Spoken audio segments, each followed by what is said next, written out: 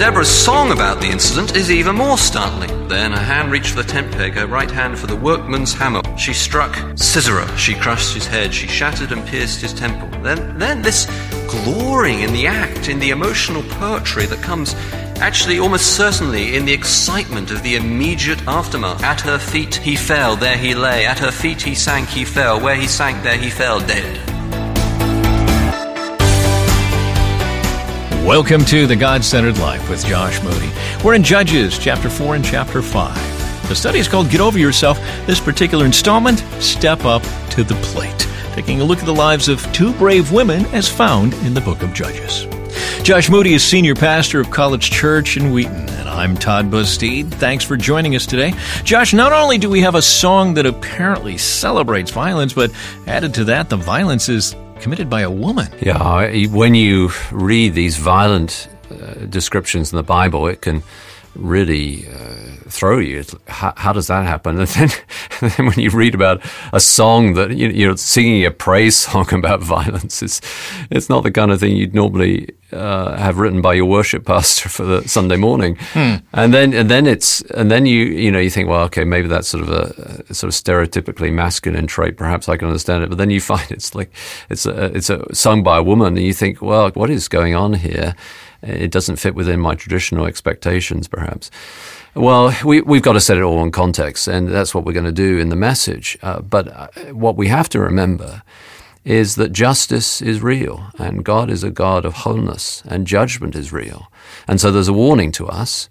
And of course, the message of the gospel is there is also safety and rescue. But the warning needs to stand. And so in these Old Testament passages of violence, we hear the warning of the just judge. Excellent. If your worship pastor does come up with songs like this, it probably needs to go in front of the deacon board. I'm thinking so. Our study of the next two superheroes continues now. Judges 4 and 5. Here's Josh. Well, good morning, friends. You turn with me to your Bibles. We're looking at Judges 4 and 5 together because it's the story of Deborah. But there's another woman here too, isn't there? And this one, if anything, is more difficult still. And I still wonder whether I'd like to avoid preaching on this passage. And that's 2 Jael. And the controversy might be summarized as violence pleads. It's very difficult, isn't it? But as we crack open this oyster, we'll find that the pearl inside is really a solution to violence. Now, you'll find the story described first at the end of chapter 4, from verse 18 on, if you want to look down there. And you see, don't you, that Sisera goes to find sanctuary in the tent of a friend, and the friend's wife welcomes him and gives him something to drink, and then when he's safely asleep, deliberately kills him.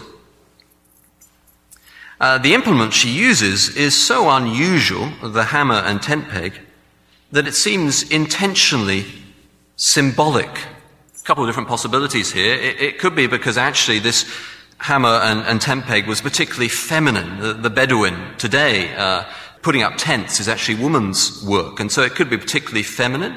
The tent peg and hammer were perhaps familiar to her, like someone in the 1950s might use a kitchen knife or a rolling pin or something like that. It could be symbolic in that sense.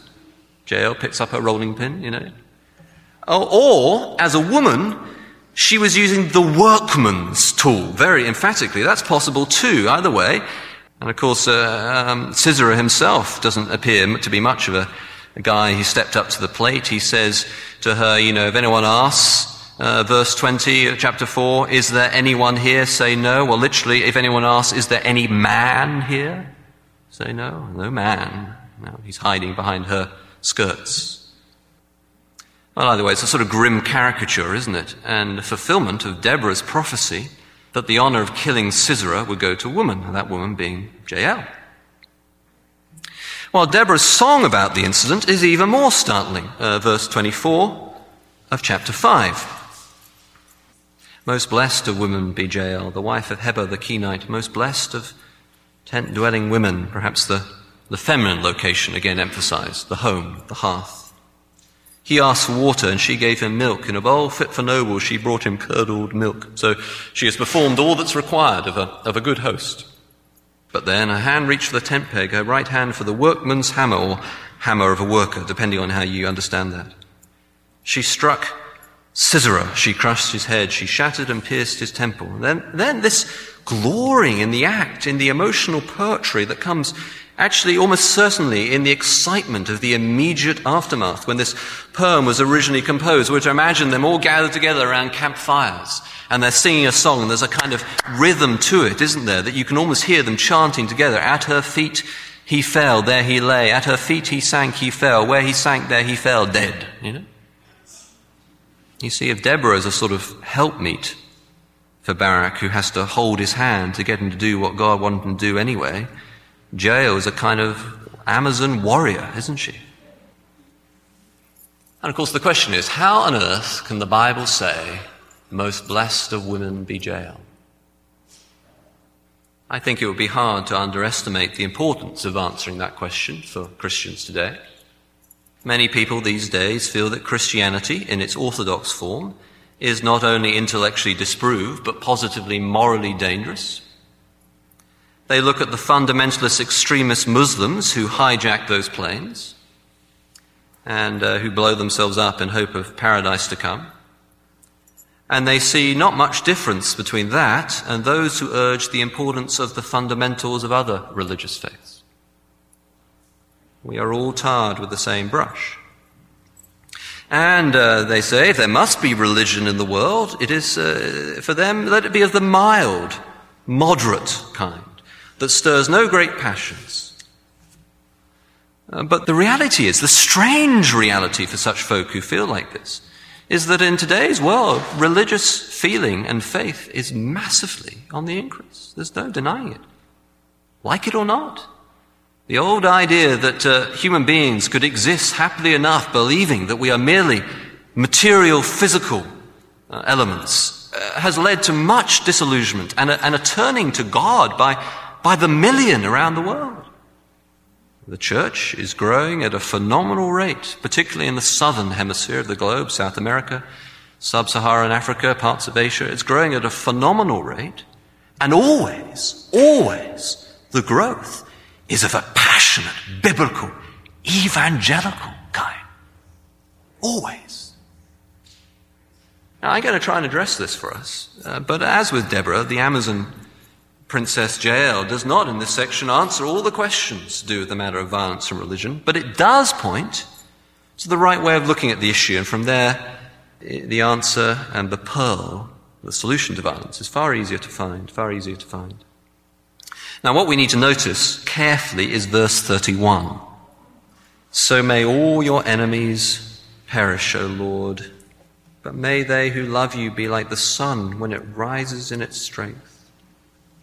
See, part of the problem is people feel that God plays favorites, but God is just. His justice is perfectly fair.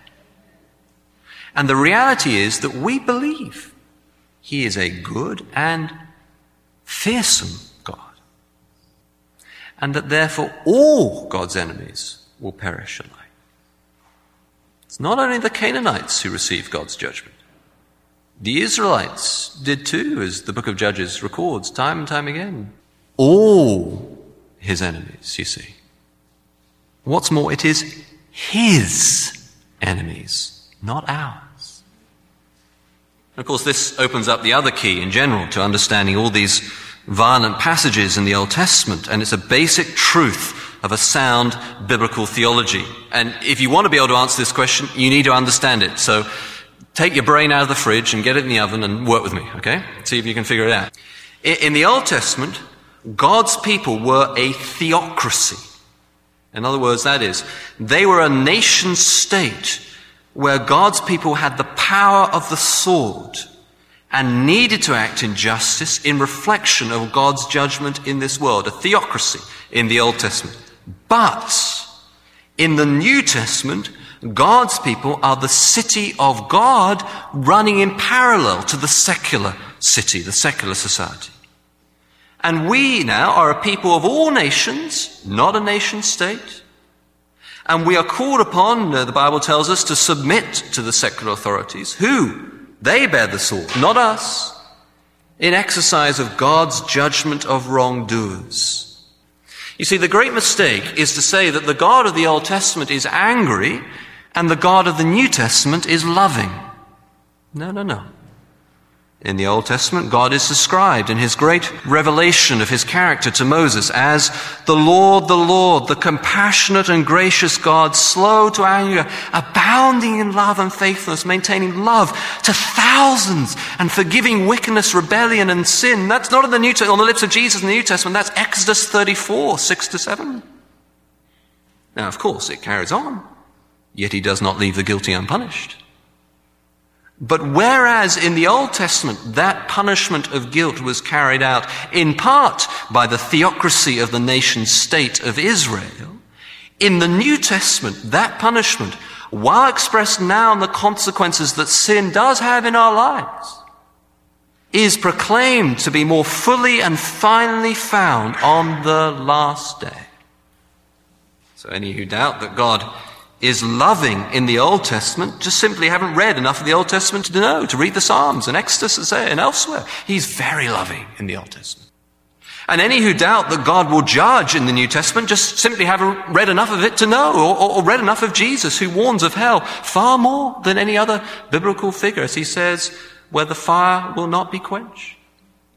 Or even the book of Revelation, where it says, the angel swung his sickle on the earth, gather its grapes, and threw them into the great winepress of God's wrath.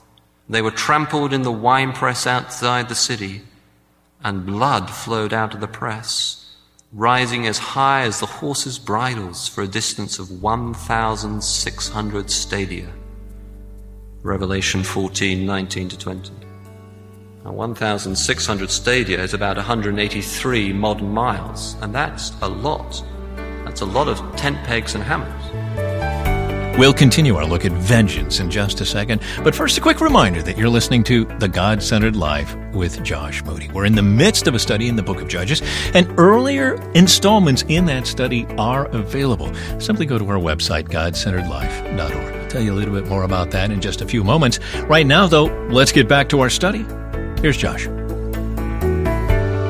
I'm having a conversation with a guy who's really struggling with this idea of morality and talking about the Virginia Tech shooting that had happened very recently. And he was saying to me, there is no absolute morals. There is no judgment. There's nothing of that sort. And I referred to this instance, and I said to him as we were having our conversation, what would you have done if you had met the man who did the Virginia Tech shooting beforehand, and you knew for sure that he was about to do this?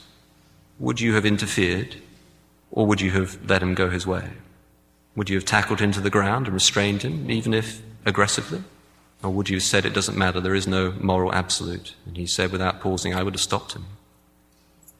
And so there is a need for justice in this world. But it is God's justice that's needed, not mine or yours. We are to live at peace with all men. We are to love our enemies, Jesus says. We are to pray for those who persecute us, Jesus says. But of course the reality is that's tough. How on earth do you do it? How do you love the guy who's wrecked your career? How do you pray for the person who's victimizing you to destroy you? How do you do that? Here's the answer. Do not take revenge, my friends, but leave room for God's wrath. For it is written, it is mine to avenge, I will repay, says the Lord. On the contrary, if your enemy is hungry, feed him. If he is thirsty, give him something to drink. In doing this, you'll heap burning coals on his head. Romans 12, 18-20. If it is possible, as far as it depends on you, live at peace with everyone. You see, this is Jael's friend. This was not Jael's enemy at all. Disturbingly, it was Jael's friend. But in the theocracy, in the nation state of the church at the time, before Christ appeared to take the gospel through its disciples to all nations, this was actually God's enemy. May all your enemies perish like this, O Lord. And you may say, why on earth does God get to take vengeance when we don't? Well, the reason for that, of course, is in our sense of vengeance, God does not. He gets to do justice. And we don't do that. He is the moral guardian of the universe, whereas we get our nose put out of joint by the least offense. And of course, if we end up judging people in that kind of way, we are only expressing the kind of judgment that we ourselves will receive as people who are moral failures, you and I alike. Do not judge, Jesus says.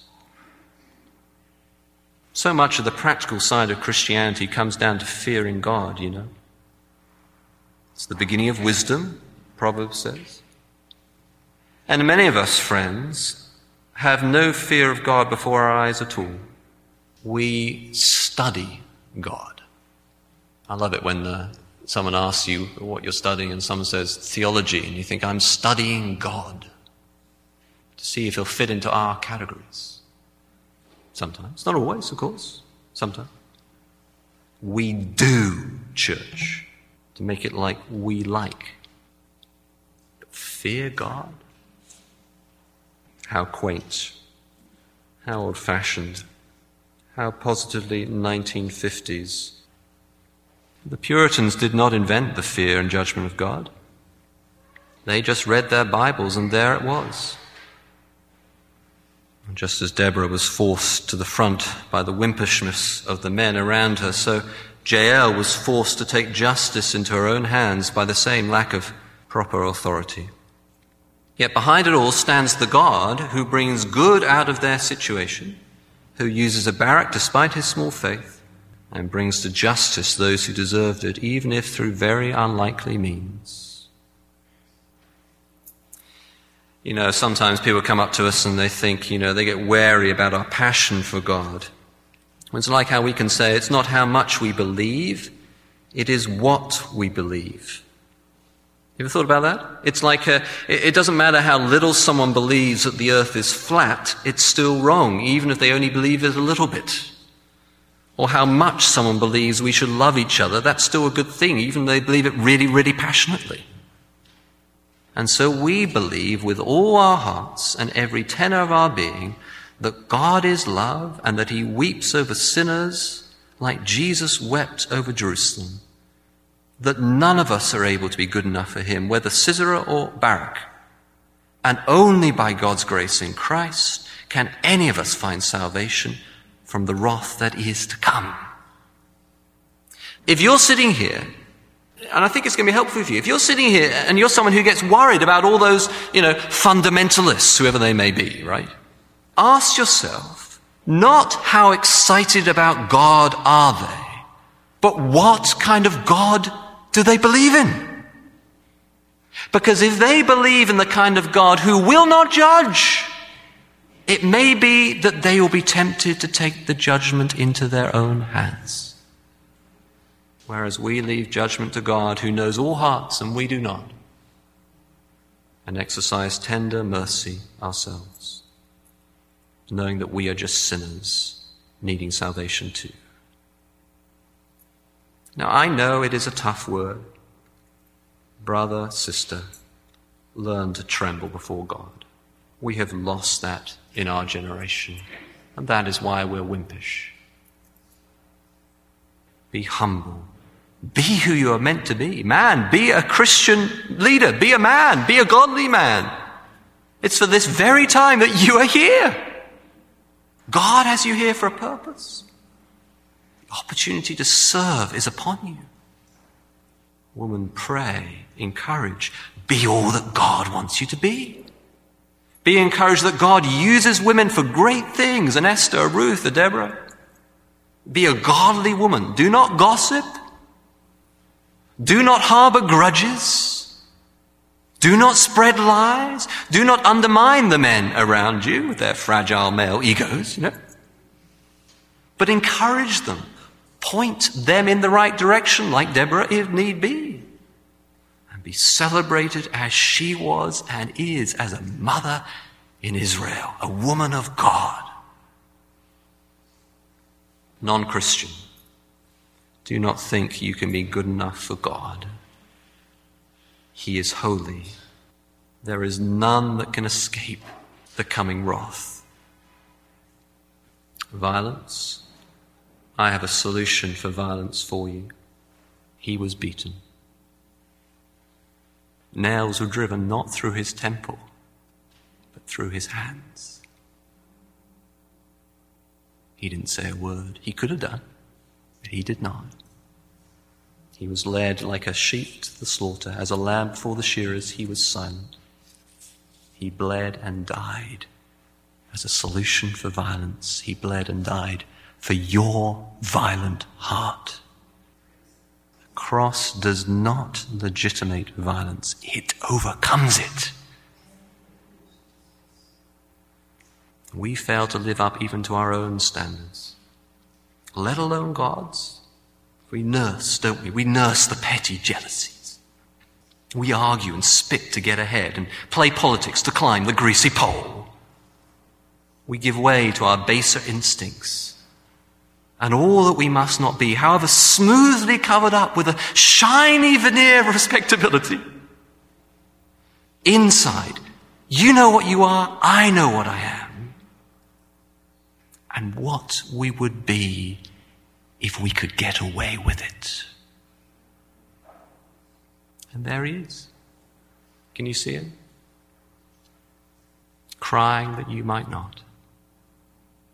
Weeping that you might dance.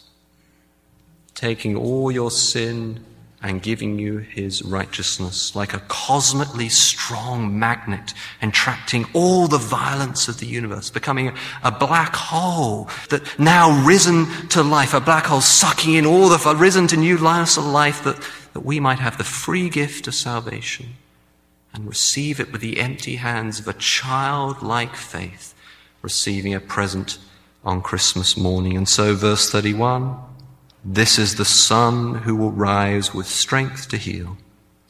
The Son of righteousness, risen with healing in its wings. Malachi 4 verse 2. The tender mercy of our God, by which the rising sun will come to us from heaven, to shine on those living in darkness and in the shadow of death, to guide our feet into the path of peace. Luke 1, 78 to 79, as Zechariah later sings. This is the Son of God. The Messiah, the Christ, the crucified one, sacrificed for all the suffering of the world. And you need to bow the knee before him that you might be saved from the wrath that is to come. For as sure as morning follows night, the day is coming. And you need to make sure that on that day, that great and glorious day, the sun does not blind you in judgment, but shines on you in warm mercy. That's Josh Moody, and this is The God-Centered Life. So, Josh, it seems like a vital, important lens through which to see this passage and perhaps other stories of violence in the Bible, and that is that it is God's judgment. Mm-hmm. Indeed, yeah. We are not the judges. He is. And in the Old Testament, he uses his people as a tool of his judgment. And in the storyline of the Bible, that judgment finally lands in the return of Christ and the very day of judgment. But it's a word of, obviously, challenge and also a word of encouragement, because for those who are on the wrong end of injustice, to know that there is a just judge makes us stand up tall and encourages that the truth will come out. Another quote from that session popped. If someone doesn't believe in a just God, we should be concerned that they may take matters into their own hands. Mm-hmm. We're certainly seeing that play out these days, aren't we? Yeah, we are. And I think because the message of God's judgment has not been preached, and who wants to preach a message like that? But because that has not been preached, people live as if they're gods in their own eyes. All must stand before the judge. That should bring humility and righteousness to us all. Excellent. Thank you for that, Josh. Just enough time to remind you that God-Centered Life is where we're putting together resources that we'd love for you to take advantage of. GodCenteredLife.org, our website. Next time we get together, is that fair? He's saying that we cannot escape to the idea that God is using suffering to justly punish those who deserve it. For in point of fact, some rather wicked people seem to completely get away with it in this world, and some pretty nice people seem to have a terrible time. Continuing our study in the book of Judges when we get together next time, GodCenteredLife.org, resources for your devotional growth. And this is your invitation to join us for the next edition of The God-Centered Life with Josh Moody.